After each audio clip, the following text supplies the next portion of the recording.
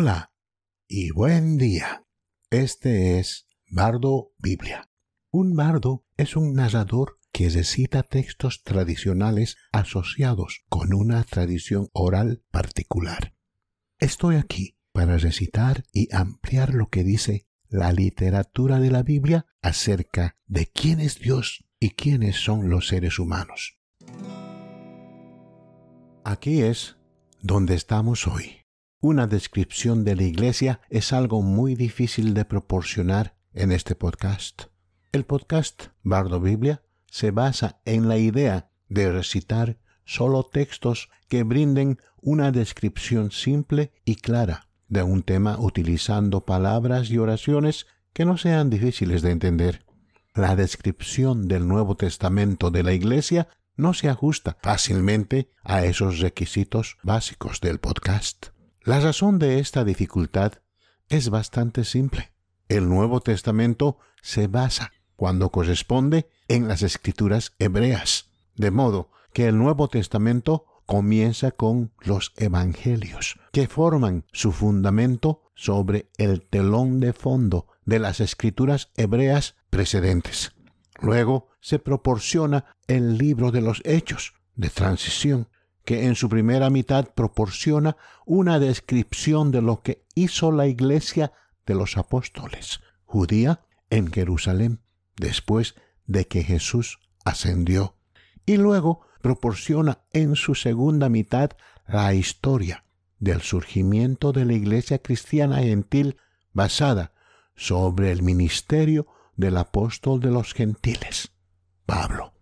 Los lectores pueden confundirse acerca de la razón y el funcionamiento de la Iglesia cristiana si no notan esta división en el contenido de Hechos y no comprenden las distinciones entre el ministerio judío en Jerusalén y el ministerio mundial del apóstol Pablo, que se basó en las revelaciones dadas exclusivamente a él y no a los apóstoles que vinieron antes que él.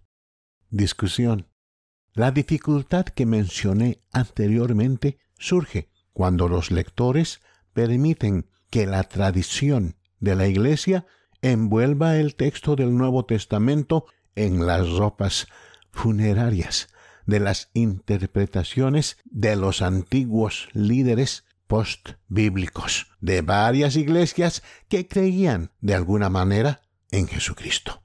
Si uno tomara varias declaraciones y simplemente las agregara porque le gustan y cree que son fundamentales para el mensaje o la operación de la Iglesia del Nuevo Testamento, se pueden concebir o configurar muchas variedades de iglesias. Por supuesto, todos reconocemos que las múltiples denominaciones de hoy prueban que eso es exactamente lo que sucedió. Bardo Biblia, por lo tanto, ¿rechaza esa historia? No, lo que pasó, pasó.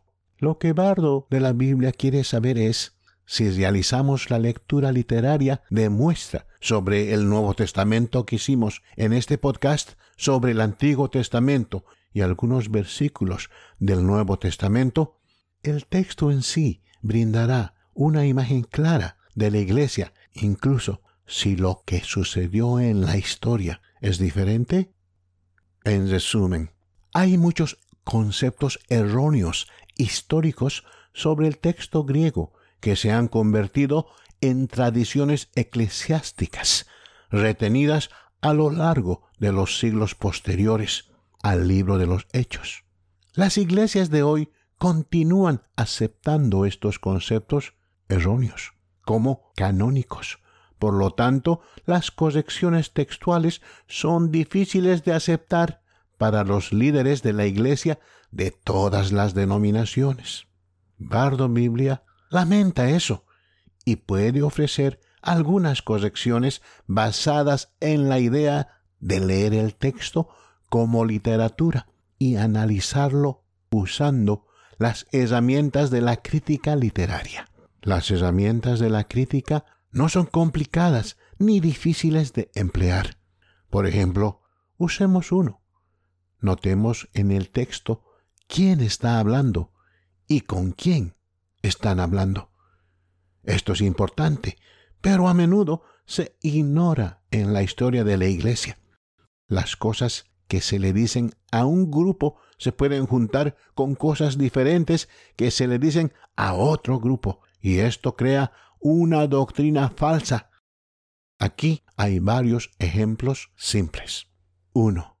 En Hechos capítulo 2, verso 1 al 5, se produce finalmente la venida del Espíritu Santo a los creyentes, tal como lo prometió Jesús a sus discípulos.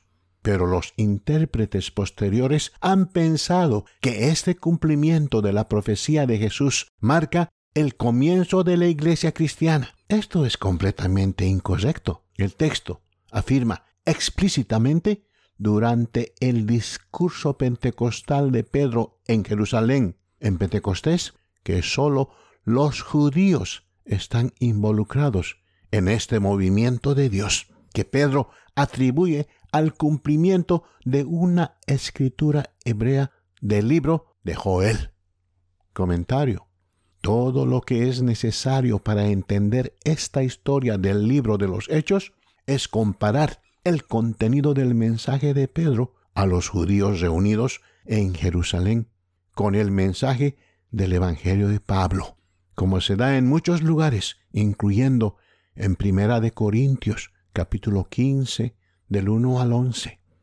Si bien el contenido de ambos mensajes es cierto, sin embargo, las diferencias entre ellos requieren una explicación, debido a que las audiencias y los oradores son diferentes. Esa explicación refuta el contenido de que la organización y las prácticas de la Iglesia judeo-cristiana en Jerusalén eran idénticas a la organización y las prácticas de las iglesias gentiles, tal como las enseñó Pablo. Punto 2. En 2 Corintios capítulo 1, verso 13, Pablo declara: porque no os escribimos nada que no podáis leer o entender. Lo que Pablo escribe a las iglesias con respecto a su evangelio de la gracia y su revelación del propósito, la organización y el mensaje de la iglesia cristiana es muy diferente de lo que está escrito en la Biblia con respecto al propósito, la organización y el mensaje de la iglesia de Jerusalén. He aquí solo un claro ejemplo. En Hechos capítulo 1, versos 6 al 8, Jesús resucitado está de pie con los 11 discípulos en el monte de los Olivos, justo antes de ascender al cielo. Nota, recuerde que el discípulo Judas se suicidó después de traicionar a Jesús. El texto dice: entonces, cuando se reunieron los discípulos, le preguntaron: Señor, ¿vas a restaurar el reino de Israel en este tiempo? Él, Jesús, les dijo: no os corresponde a vosotros conocer los tiempos o fechas que el Padre ha fijado por su propia autoridad, pero recibiréis poder cuando venga sobre vosotros el Espíritu Santo, y seréis mis testigos en Jerusalén, en toda Judea, en Samaria y hasta los confines de la tierra. Comentario. Esta declaración está erróneamente codificada en la historia de la Iglesia como la gran comisión de la Iglesia. No lo es. Es una descripción del ministerio de los apóstoles a los judíos del mundo en su intento de llevar a Israel a aceptar a Jesucristo resucitado como el Mesías de Israel, como testigo de su resurrección.